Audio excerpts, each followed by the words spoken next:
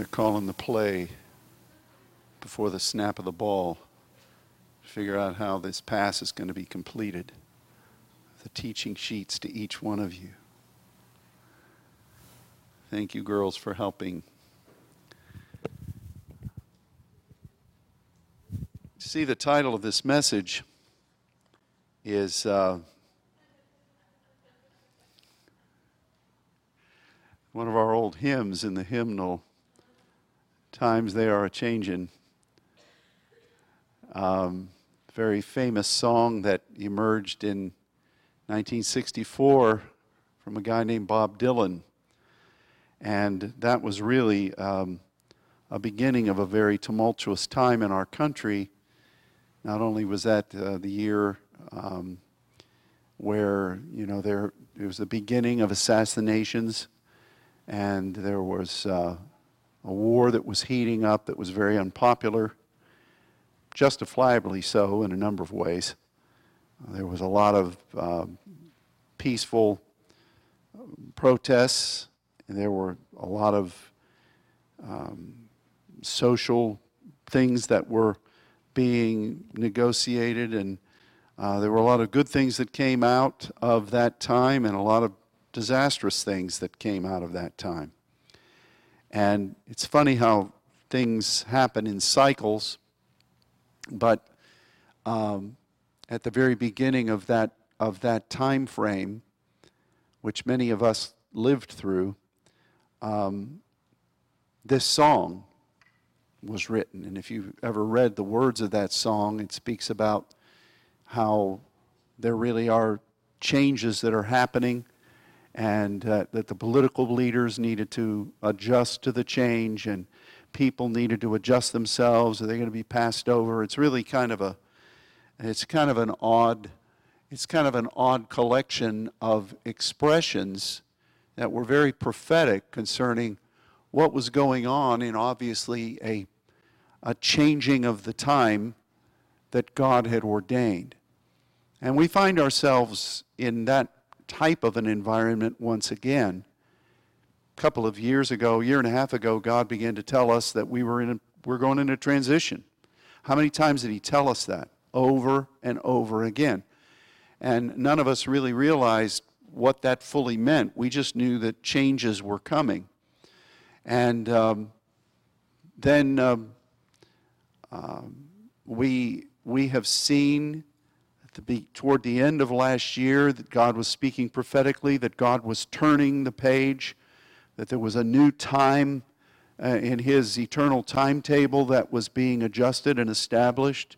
He gave us a number of teachings from the Word of the Lord concerning how we are partnering with God and His timetable, and that according to His wisdom, He was turning the page. And that was said over and over again through a number of different sources.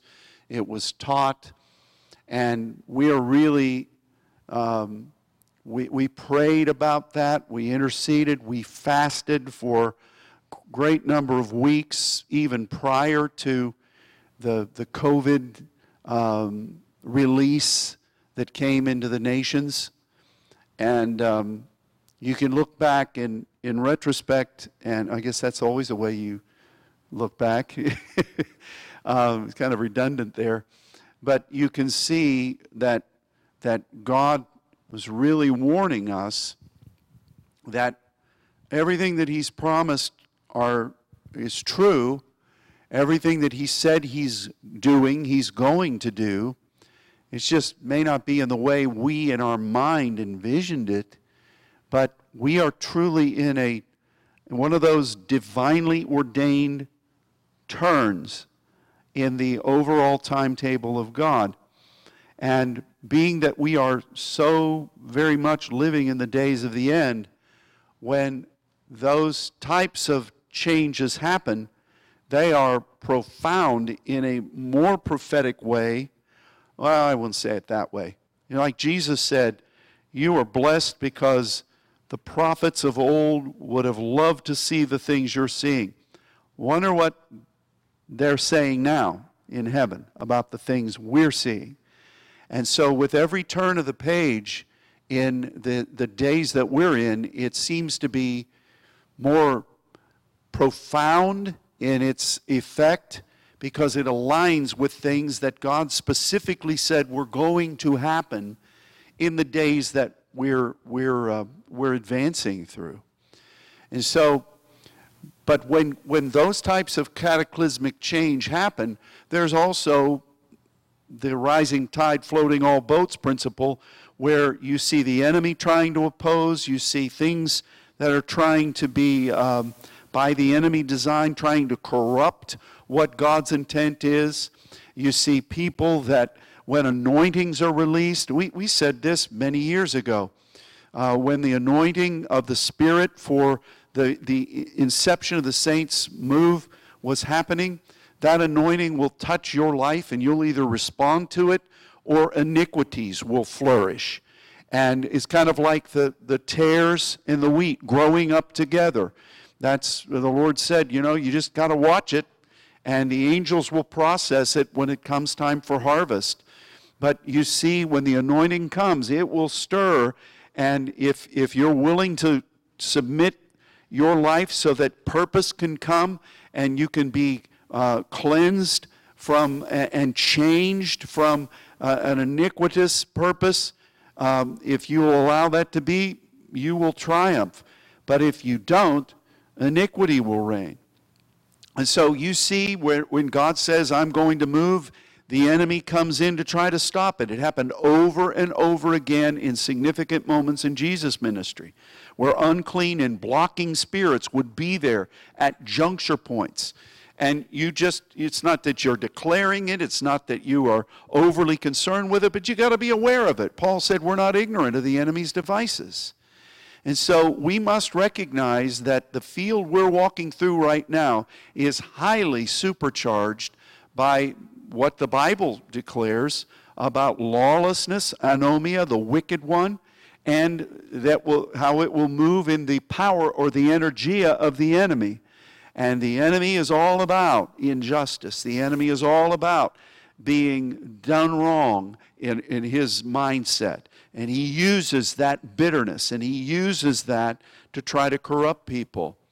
And so you just have to be aware of these things and not be tripped up by them. Guard yourself. Stand.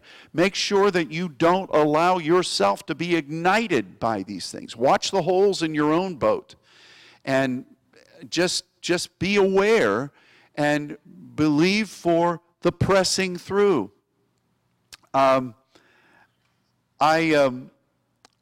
felt that we needed to, yesterday, in the early evening, God just came upon me about this message that we're going to look at today. And there's a lot of things in here about change. There's a lot of things in here that are prophetically supercharged in regard to changes that occur. Now, there's a number of ways that we're changed in the Scripture. The most important one is that we repent and we metanoia. We turn from our wicked ways in 180 degrees and we go after righteousness. That's the ultimate change, but it's the beginning change. The Bible says that we are changed from glory to glory. And every point of glory does not necessarily mean that God has turned the page in something. It's that you have partnered with Him in an apostolic assignment, and when God brings that to a point of completion, then you're ready to move forward into the new. It's the ways of God, and you are changed by that. That's what the Scripture says. The Bible also says that we should not be conformed to this world, but we should be transformed by the renewing of our minds. And we certainly see that always in operation. We don't want to become peered into doing things that we shouldn't do just because everybody else is doing it. We should be transformed always. Those things are always operating. But when God comes to a cataclysmic moment of turning the page, then you see things that are spoken of by prophets spoken of by those that are in key positions, placed there by God to affect the course of history, you see how those changes happen in them. And so yesterday, out of the blue, I really wasn't thinking about this. I hadn't been reading about it, hadn't been studying about it. Just all of a sudden, it was one of those things that it just came on me. And I have to tell you, I've been blessed, just as you have, to have a number of different manifestations in the Lord and feelings of His presence and different things that He has done to reveal things. And yesterday, for about an hour, I felt like it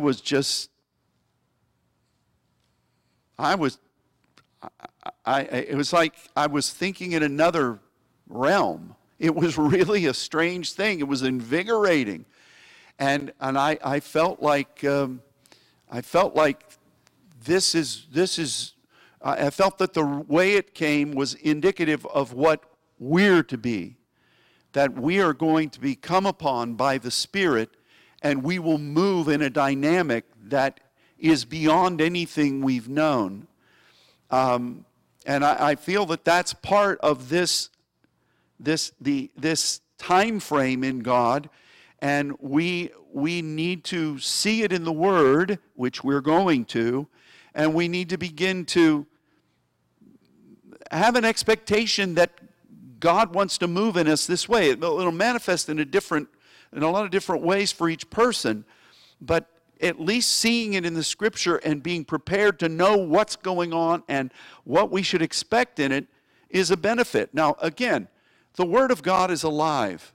There are so many things that, having read through the Bible in my life and being raised in the Scripture, studying the Scripture, preaching the Scripture, when God does things in us, it shows a meaning to some passages that had we not been moving in God in certain ways by His directive, we would not fully understand. Even though we quote the Scripture, until you've felt it, you really aren't fully able to tell it.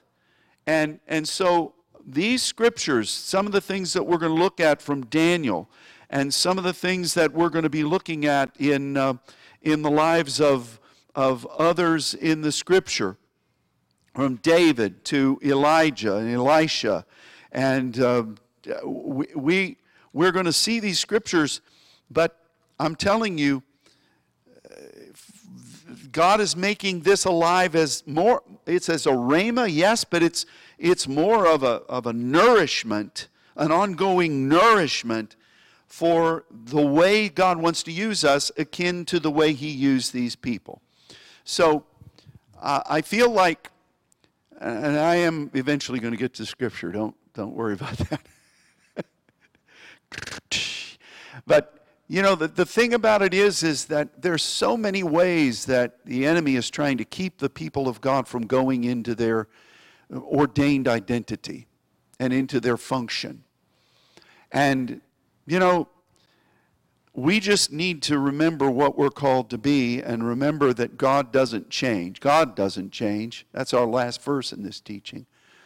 But throughout the process, we keep on being changed. And we need to remember what He's called us to be and what He's given us to do. And that ain't changing. So let's look here at Daniel 2. This is a very unique point in the book of Daniel. It's early on in his ministry there in Persia. And it's interesting, too, that one of the most famous stories in Daniel about the lion's den comes in the next chapter. And so you would think that with this amazing miracle that happens in chapter 2, that there's no way chapter 3 could happen the way it did. But it does. So that's first lesson for us, that no matter how powerfully God moves, don't get too secure in your position on earth. You just need to be frosty and you need to be ready. You understand what I'm saying? Because You know, you see Shadrach, Meshach, and Abednego tossed in the fiery furnace, and the fourth man in the fire. That happens in the next chapter. And you think, what we're going to see here in chapter 2, how could that be? But it was. So just function for the Lord in the season we're in. Insist on what he's doing, but it doesn't really matter who's elected. Well, it does matter. But in 5 years, we don't know what the next scenario is going to be.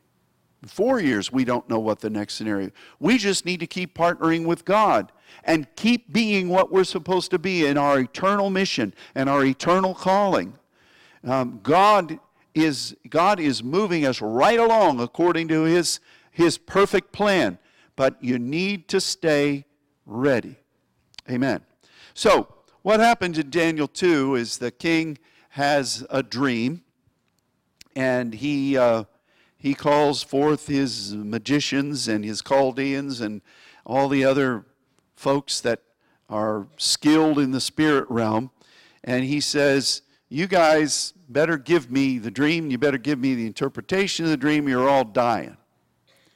Well, Daniel hears of this, and he gets a hold of the guy that's Arioch, and he says, hey, look, cool it on that. Give us some time. We'll find out what the dream is, what the meaning is. That's basically the backdrop. And my purpose today is not to explain that dream. It's about the great idol that's built, and man, dispensational teachers and prophecy teachers have sliced and diced and made julienne fries out of that for years. But that's not what we're facing today. We're looking at what Daniel's effect was and what happened in him, because that's what's most important for you in this season. It says, we serve the Father. So, Daniel 2, verse 16. Daniel went in and desired of the king that he would give him time, that he would show the king the interpretation. Daniel went to his house and made the king known to Hananiah, Mishael, and Azariah, his companions, that they would desire mercies of the God of heaven concerning the secret, that Daniel and his fellows should not perish with the rest of the wise men of Babylon.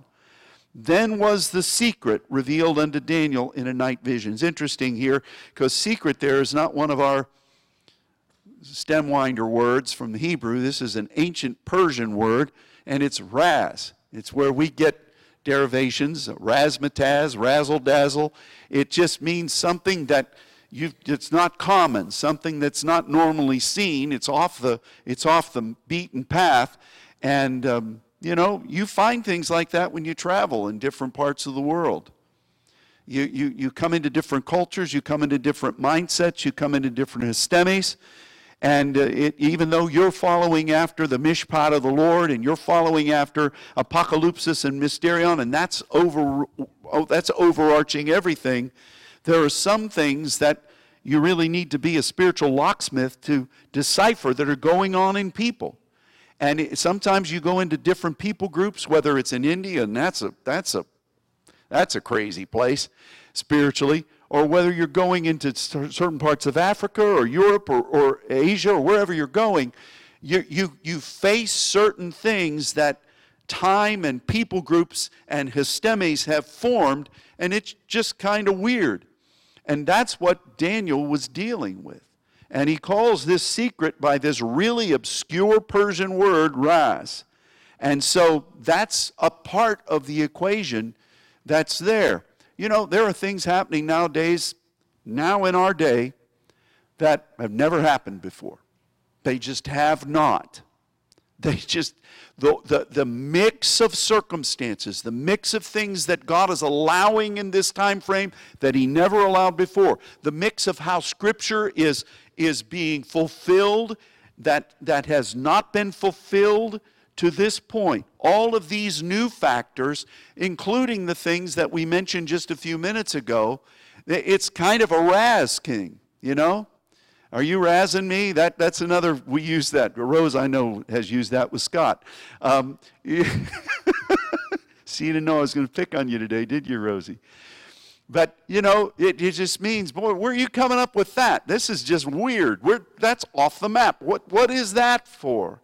And so that's something very important for us to see, that these guys, Daniel and his companions, This was a totally different twist on things, but that's okay. It's good enough for the Lord to use these men to speak into the king.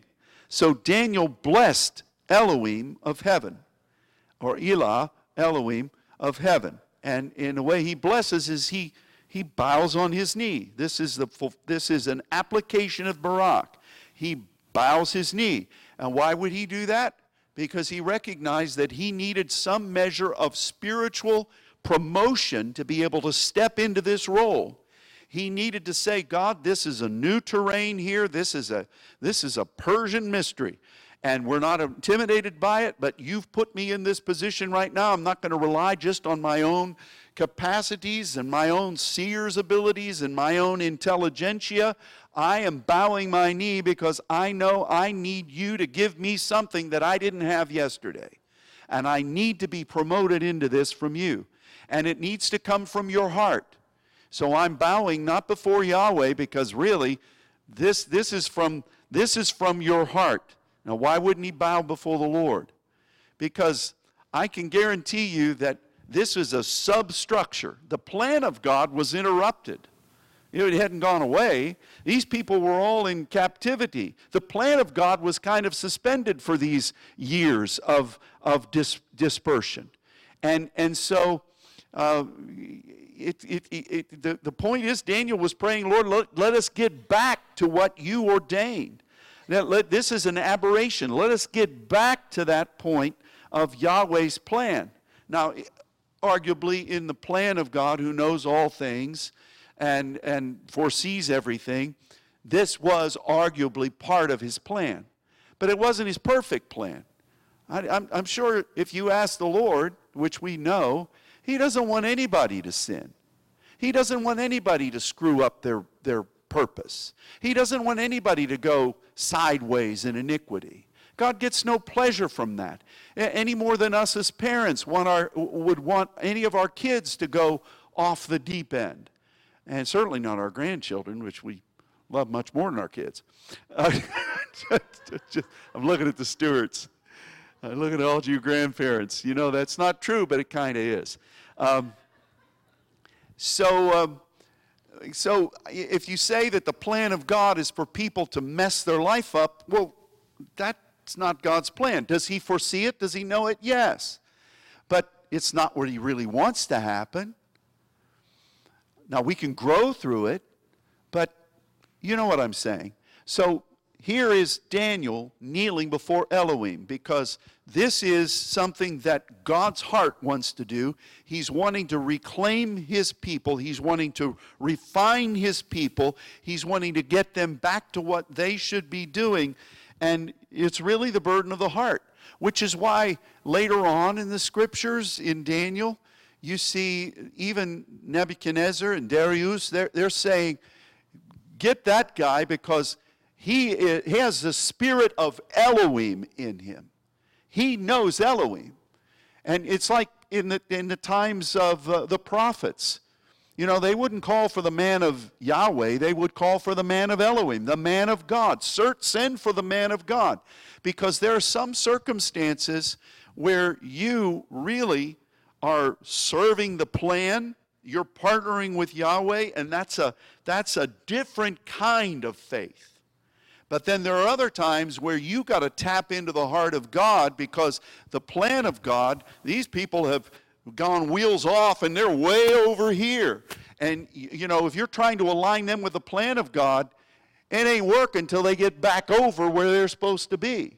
So you've got to touch into the heart of God there. And you say, there aren't 3 or 4 gods up there. But it's that lover and warrior. It's that Elohim Yahweh. And so Daniel kneels before Elohim, and he's looking for an empowerment, and that empowerment sure did come. And these foreign leaders and their wives would say, you better get this guy over here, because he knows a part of the heart of God that none of us know. The spirit of that is in him, and it's manifesting. And so when you're ministering and you're kind of off the grid, and boy, do we find ourselves there a lot of times, you need to be pressing into the heart of God, because that's your strength in that moment. Now, it's always your strength. That's the greatest power of all. But there are other times where you are standing, like when Joshua and the priest, and you had the telling of being at the right hand of God, and Satan resisting the appointment of that deliverer. And Michael says, "The Lord rebuke you." God says, the Lord himself says, "The Lord rebuke you." There you were relying on the plan of God, that it's time. And I think that may seem a little over the head of a lot of you, but it shouldn't, because you're living it right now. You may not have heard this taught before, but all of you are in that point. The point is, though, that we need to seek the Lord. And if I take us long with the rest of these verses, we're going to be here through dinner. So I better keep moving. Should have heard at least one amen for that. Thank you so much. Okay. So Daniel is on his knees before the God of heaven.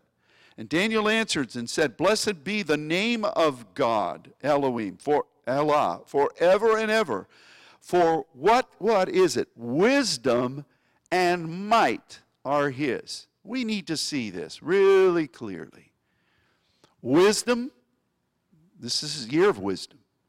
And Geburah, which is where mighty men. When you see mighty men in Scripture, it is this word. And it's Gabriel's name comes from this word.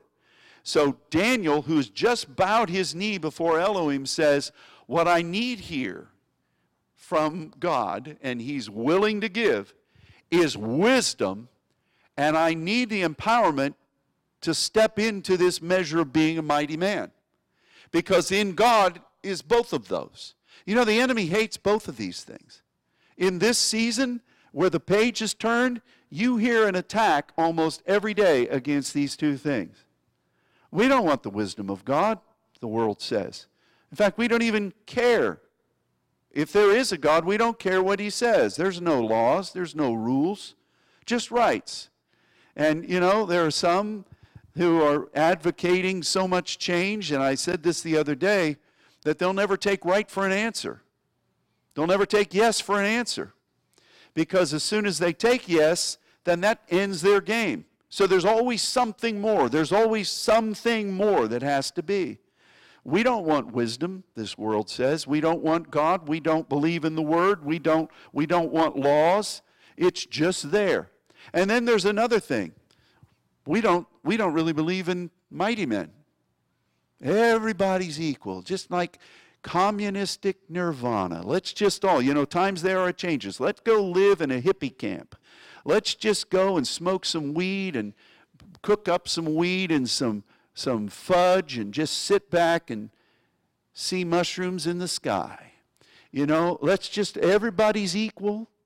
We don't have to press in. There's no leaders anywhere. Let's just, as Les mentioned, let's just defund any kind of authority. Because God loves us all. He's not going to judge you all anyway. There's no heaven. There's no hell. Are you hearing that anywhere? Let's just be. We don't have to strive to be better. Let's just be. We really don't believe that there's any structure in heaven. In fact, Jesus is praying, he's God, he's just praying for anything he wants to do, because the Father's really not in control. He's not praying that the will of the Father can be done. There's no strife with that. We just do whatever we want to do. We're God. There's no plan. That's what the enemy's trying to communicate right now. Let's just dissolve everything. Let's just exist. That's nuts.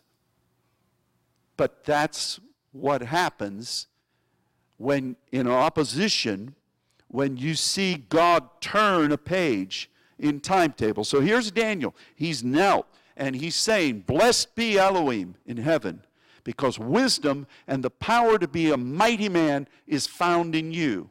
We need to preserve those two things. We need to pursue after the wisdom of God and to be that and do that. And we need to take a stand for who we are.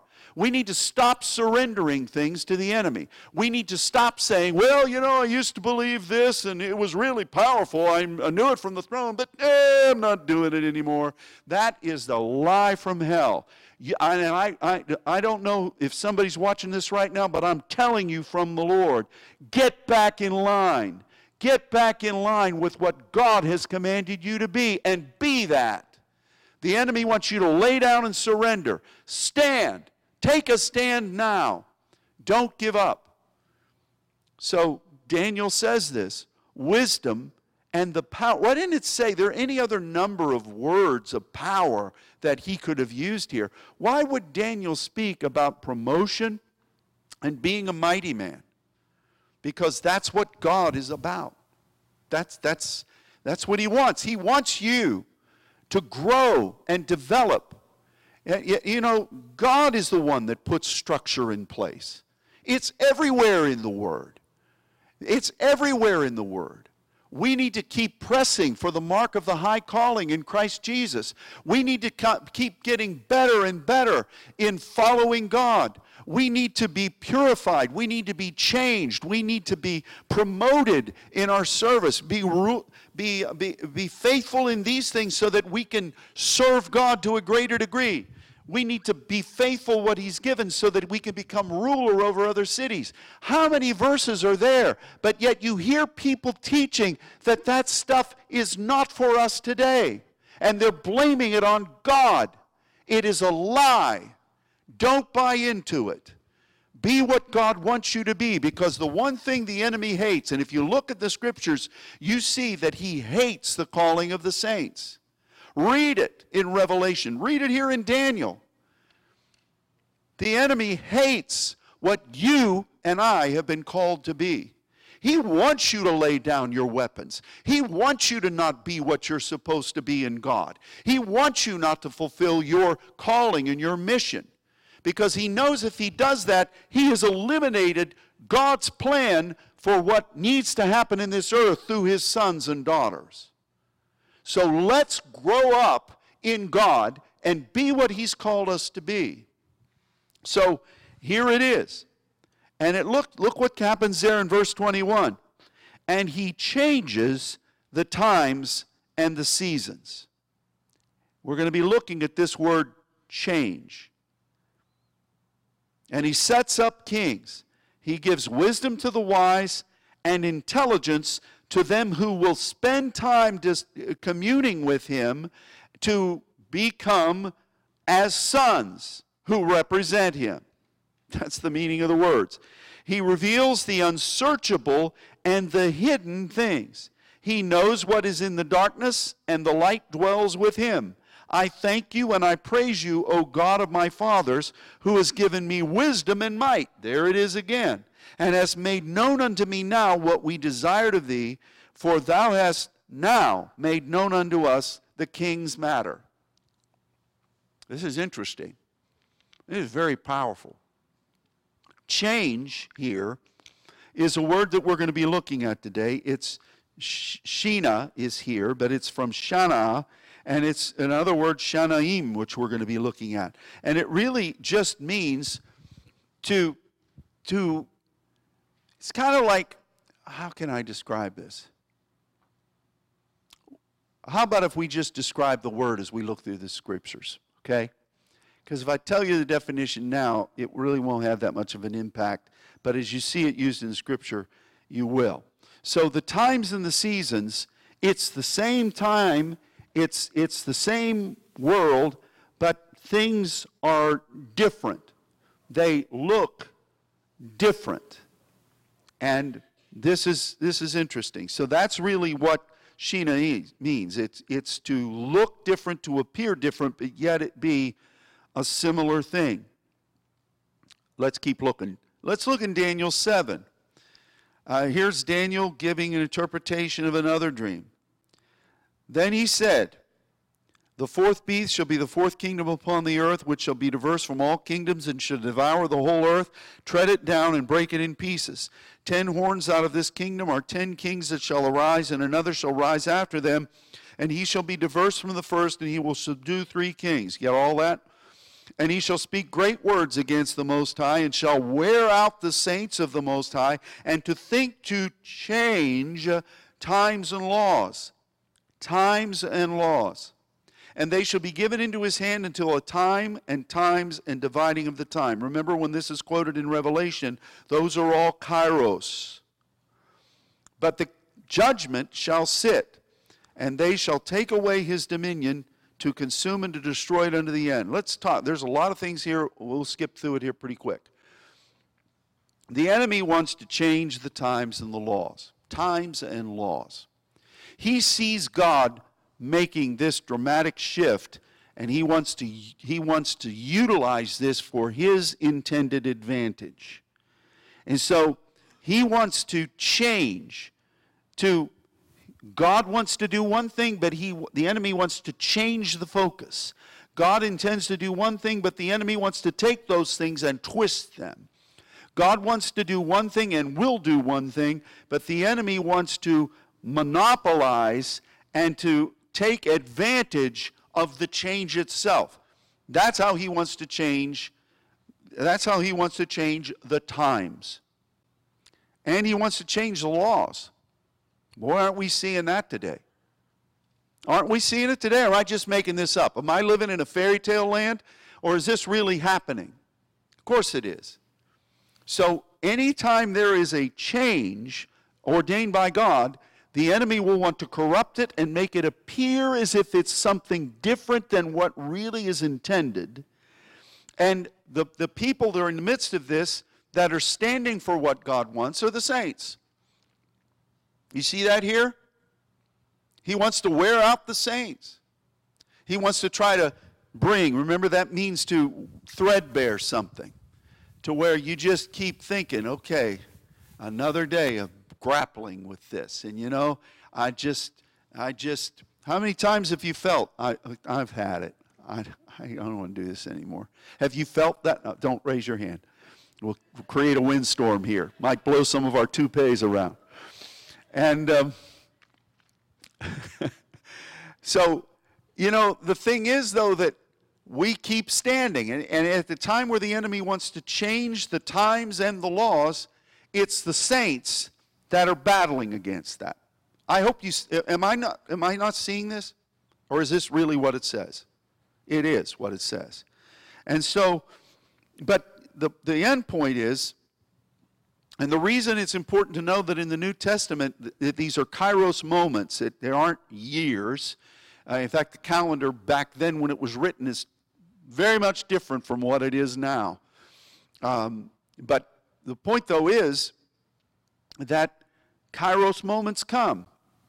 And we're at a confluence of an overall change, a great turning of the page in the end time the book of God, but we're in the midst of a lot of kairos moments where things need to be happening, and we as intercessors need to lock on to the heart of God and be mighty men and women in serving God concerning what God's trying to do. And I mentioned this in Sunday school, I mentioned it last week. When you see things that are happening that are almost unimaginable, mindsets and things that are being communicated, you need to recognize that this is one of these times where the enemy is trying to change the times, where he's trying to occlude and he's trying to twist the moment that God intends. And you need to be looking at that and say, okay, what is the enemy trying to do here to keep from happening, or an attempt to keep from happening what God has ordained to do? And there's a lot of them. They're very plain, too, if you just look at them. I mean, I believe that it's time for Elishas to rise up. All these younger people that are out doing crazy things. I sound like an old-timer now. All these young people are out there. Janice, can you believe it? Can you ever seen anything like it? I tell you, in my day, none of that would ever happen. Yes, it did. Times they are changing. 1964, I was just a sprout at that point. But, man, the crazy stuff that went on. Crazier stuff happening now. And you just need to look and say, okay, this is happening. God, what is this trying to mask? and you interpret that, and you as a mighty man, as intercessor, you begin to declare what God wants, that prosuke. You begin to declare that. You have power in God to do this. He's empowered you to do this as a prophet, as a saint. Make your declaration there. God knows the enemy's got is flapping his gums through every media outlet and on street corners saying all kinds of anarchy, but one will put 1,000 to flight, 2, 10,000 to flight, and we need to stand on behalf of what God is wanting to do. You know, there were all kinds of astrologers and magicians and Chaldeans and all kinds of people that were here, but only this guy got the right answer. So it doesn't matter how many of them are out there. It matters how much of God in you is speaking his ways. So the enemy wants to try to change the times, and he wants to try to change the laws, and he wants to try to wear out the saints. Now, what does it say there in verse 26? The judgment shall sit.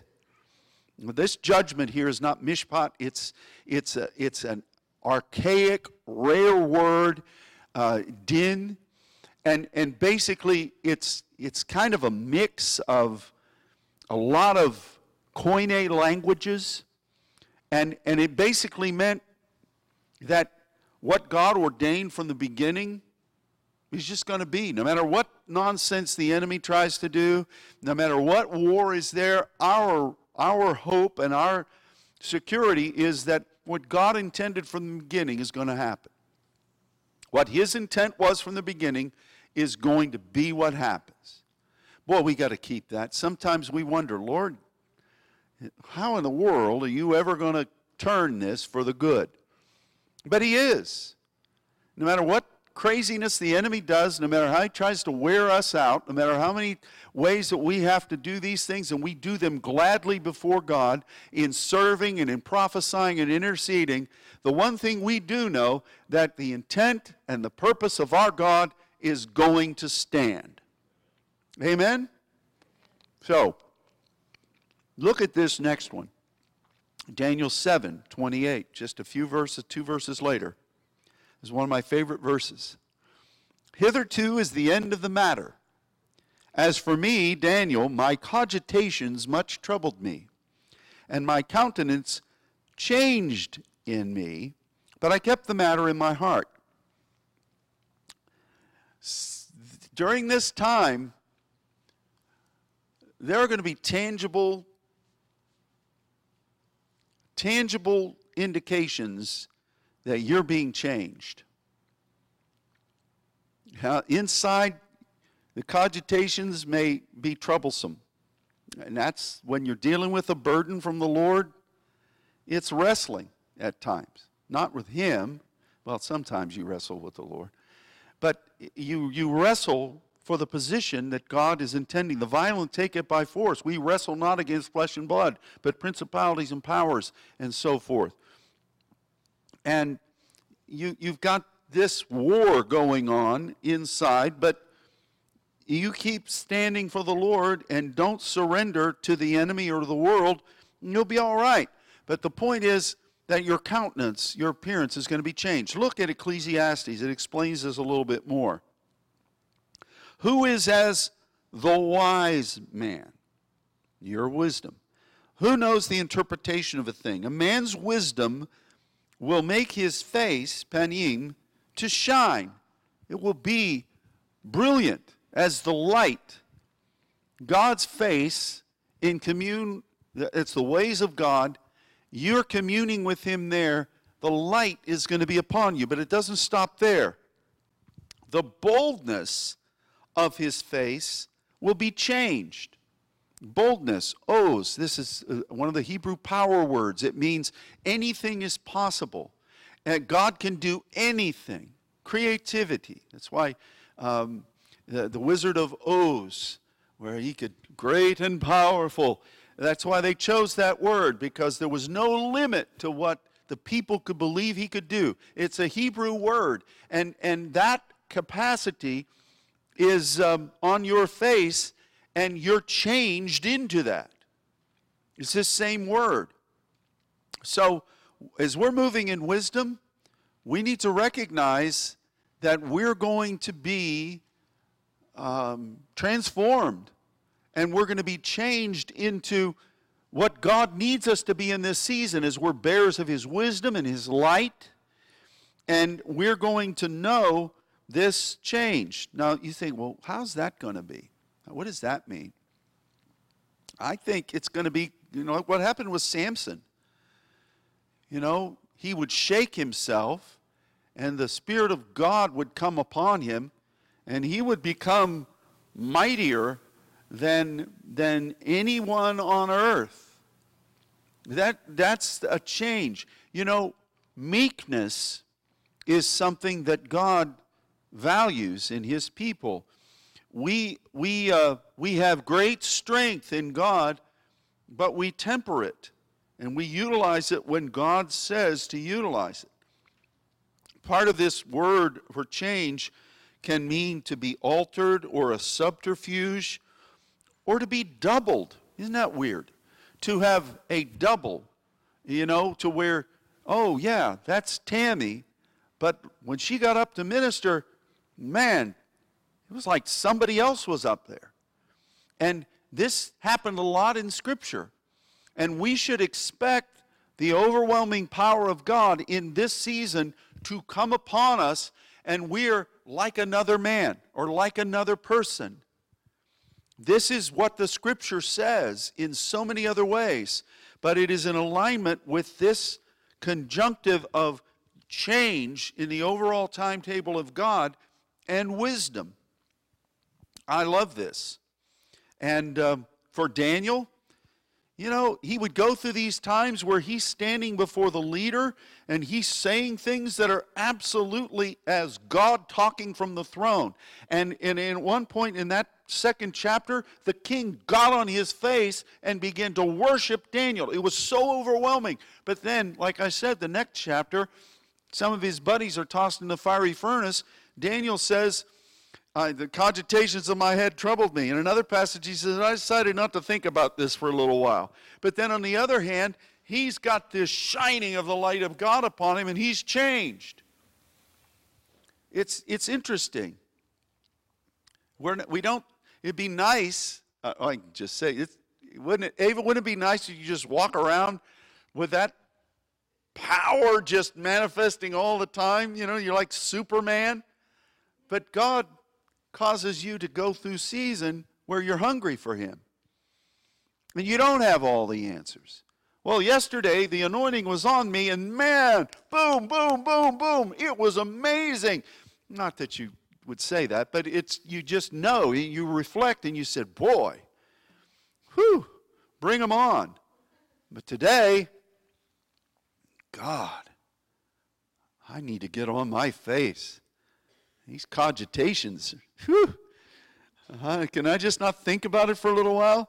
See, it's amazing. That hungry and full, that lover makes the way for the warrior, but then you got to bow on your knee before Elohim again and get that strength.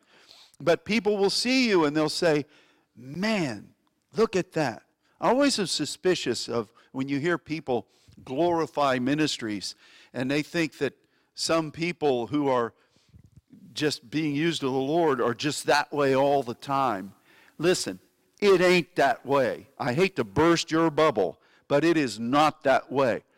I loved reading those accounts, those biographies of the guys that were ministering in Brownsville, and how there'd be people lined up outside trying to get into the building for hours before. And you read these guys and they say, we came out of that meeting the next day, I was ready to quit. I was just done. No, oh, how could that be? I thought they walked in the glory all the time. Well, God just does things this way. And you better know, that's why a lot of people who move evangelistically, you find that they live a very troubled life because they don't know how to do that swing. They can be before thousands of people, miracles happening, and then they go home and they don't know how to handle it. So they turn to Jack Daniels as their counselor. It's true. And I'm not faulting anybody. I'm just saying we've got to know how to handle the shift in being in the anointing for the moment and then being in that position where you are hungry for God. You got to know that if Daniel had this, if David had this, look at Elijah. He's kicking it and taking names, and just a day or so later he said, "Just let me die." Well, that old mean Jezebel. Well, we all have to face that, because that is a virgin dedicated to Baal. You think we got any of that going on in the country today? You better believe it. As the old preachers say, believe you me, that's true. So we've got to know how to move in this change, where our face is shining before the Lord and we're moving in His power and God is speaking through us and people are saying, man, the Spirit of Elohim is speaking through them. You got to be ready then for the downtime. God hasn't left you. While you're on this earth, how are the saints worn out? How can they be gaining victory, and then God says, and then I let them be overcome, and I let them be subdued, and then they come again, and the kingdom's theirs, and then read it, it's there. And it's God that's doing it. So we better know what to do. There's a lot of saints that aren't managing this very well over these past many months. I have to tell you, I've testified to this, and I will continue to testify so that you all can be ready if it happens to you. I'm not declaring it over you, but there are some influences now that will just confront you, and before you know it, you're thinking all is lost. I've had it with this. You know, it's the energy of Satan, and if you buy into it, it's going to be like falling down the hill, and you're just going to roll and roll and roll and roll. Don't start the fall. Stand. This is what God is doing. This is just, you got to be smart, you know? You got to be smart in the Scriptures. David did something weird in defining this word change. We've talked about this from a halal perspective, but in 1 Samuel 21, verse 13, when he ended up in Gath, and those guys were saying, hey, isn't that the same guy that lopped off Goliath's head? What's he doing here? David realizes, I don't know, maybe his GPS was not working right. He ended up, hey, what am I doing in Gath? I thought I was going to Hebron. So David changes his behavior before them and halaled himself mad in their hands, scrabbled on the doors of the gate and let his spit fall down upon his beard. Boy, I bet none of those girls were singing songs about him right then. My, how the mighty's fallen. But David knew enough about this principle, not only of halal, but of this change. Now, he didn't use it for a godly purpose. I still don't see how God is anywhere near him directing him to be in Gath right there, but maybe some of you got an insight from God that this was God's plan all along. But I don't really believe David should have been there scrabbling on the door and spitting in his beard and pretending he was a crazy dude. Maybe God wanted that. I don't think so. Sometimes we get in circumstances and we blame it on God. Enough said on that. But this principle of change, and they looked at him and said, that's not the guy who showed up our champion. It can't be him. And the king says, why are you bothering me? You bring a madman here. That's not him. Well, in a positive way, God's going to come upon his saints in this day. He's already beginning to do it in wisdom and as a mighty man, and we're going to be changed in this time of massive change. But be ready when you're needing to get before the Lord and be humble before him and be meek before him, because that shift, if you're not careful, will overturn your boat. And then you'll be blaming God and everybody else. Just recognize what you need to do in that time frame. Let's look at 2 Kings chapter 2, verse 9. It came to pass when they were gone over that Elijah said to Elisha, ask what I shall do for you, shall man, before I be taken away from you. And Elisha said, I pray let a double portion of your spirit be upon me. This is shanayim, which is kind of like a combination. You've got the word for face or the turning, and you've got this change. Why would Elisha ask for that? Well, basically because Elijah had opted out for the season. And Elisha was going to have to do double duty. He was going to have to fulfill the role of that seasoned prophet as well as one that was beginning in the work, which was not God's original plan. So he wasn't asking for a double anointing. He was asking for a double portion of the Spirit. There's a big difference. And that double is shaniim. In this change, and that, I think all of you would agree that that was a major change in the time frame of God. Ahab was being thrown down. Jezebel was going to be eliminated. The rulers of the demonic structure was being thrown out. The new kings were being anointed, not only in the land, but in the neighboring kingdoms. This was I think we can all agree, this was a major change. And Elisha is there, chariot of fire. Give me that mantle.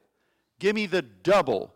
So that when the people look to me having to do this job, I will have the vestige and the empowerment to accomplish both of these tasks. He uses that word for a reason there. And, you know, I'm just going to give you a clue here, and we've only got 2 more quick verses. I'll be done. I've been asking God, just in the bigger picture of the Saints Network, to start releasing where there are anointings that God has given that need to be active in this time frame. If those who had that anointing, who have opted to not serve, I'm not speaking anything negative, but to not serve, I'm asking God to send this kind of thing so that we will be equipped. If you need to raise up a couple of new, like the Apostle Paul, you want to raise him up, whatever you need to do, let that portion of the Spirit come and let us have that capacity. You know, I don't think God was sitting on the throne, you know, Elijah's just not buying into this. I guess I'm going to have to bring him up here. Don't want him to die. What would the foreigners say? So I'll just catch him, and I just don't really know how we're going to get this done. You know, I had intended for Elijah and Elisha to be there, but it ain't going to happen. Gee whiz, my timetable's gone. No, God was more than willing to send what was necessary to get the work done, and we need that, and I asked the Father for it. Amen? But it's this business of change. And so you see Elisha then doing something that mighty prophetically, and the people would think, that's just like Elijah. But then he would do different things. And I know people have done the tabulation, you know. Well, you know, Elisha did twice as many miracles. And you know what set him over the top on that was when they threw the dead guy into his tomb, and the dead guy sprung to life and run out, and there are the Midianites. I still think that could be a Monty Python scene. That's just funny. Here's this guy, he's dead. He's raised from the grave. He comes out, I'm alive! And there's all these enemy forces, you know? Anyway. All right. Duplicitous intentions. Proverbs 17:9. He that covers a transgression seeks love, but he that repeats, and it uses this word, a matter, separates very friends. We've seen that in terrible ways. Talebearers separate friends. And we've seen the enemy do some things in this way to try to stop what the saints are supposed to be. And I ask God to remedy this in some way. And only He can do that. But part of that remedy is to ask for His Spirit to be released so that those that have been deceived, that what they were supposed to do, that we won't lack that. And that eventually there will be a prodigal moment to where God awakens them and they say, all right, I need to get back in alignment. But there is that. And so this is one of the ways that the enemy, and why would this word be used? You've heard people do this before. It's all in how you word something. And if they know, look, this is troubling to you, I can tell this thing to them, and man, it will have an impact. It may serve my intentions in some way, but even if it doesn't, it's going to send them for a spin, and I enjoy doing that. There are people like that. It's horrible. I know that that's never happened to you. It sure has happened to me on a number of occasions. It's one of the enemy's great tactics. God help us all from doing that ourselves. But I just had to throw that in there because to have this word that is so powerful in the spirit realm used here, that's amazing. And the last one, and I end with this, and I warned you this was coming. Malachi 3:6, I am Yahweh, I change not. Therefore, you sons of Jacob are not consumed. God is in control. The one who orchestrates all of these amazing twists and turns on the prophetic road, there's one constant, and that is that God will never change. He is always wonderful. He is always powerful. He is always loving. He is always in control. That's been another lie the enemy tried to spin out. It hurt a lot of folks throughout the network, that God is not in control. I want to say it again into the spirit realm.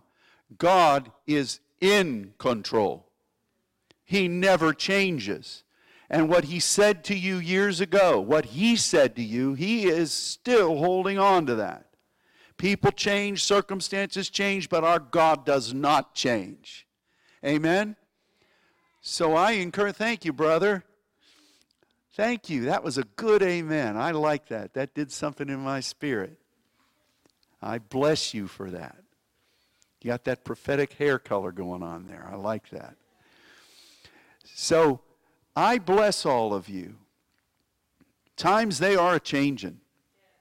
But let's be wise in this time. You are sons of the Most High God. You are saints, given life at this time to serve the purposes of the unchanging God in a constantly changing timetable.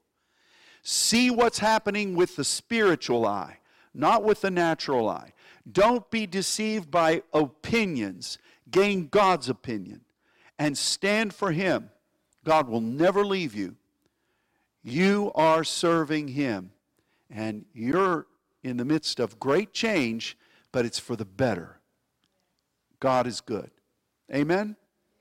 Father, we speak blessing over the saints. We speak blessing over this congregation. I speak blessing over the great family of saints throughout the world.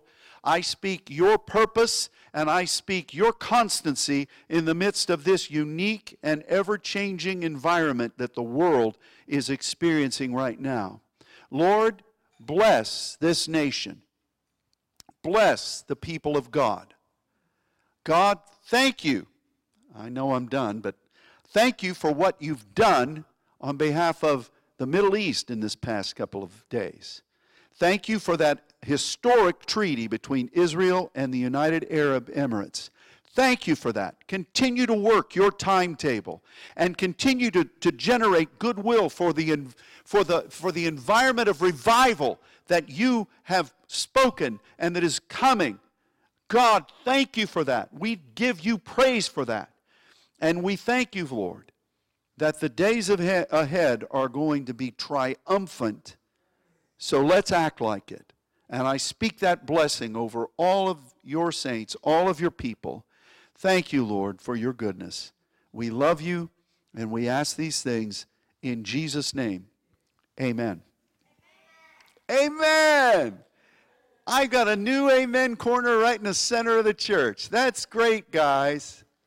All right. Have a wonderful day. We'll see you soon, and God bless you all.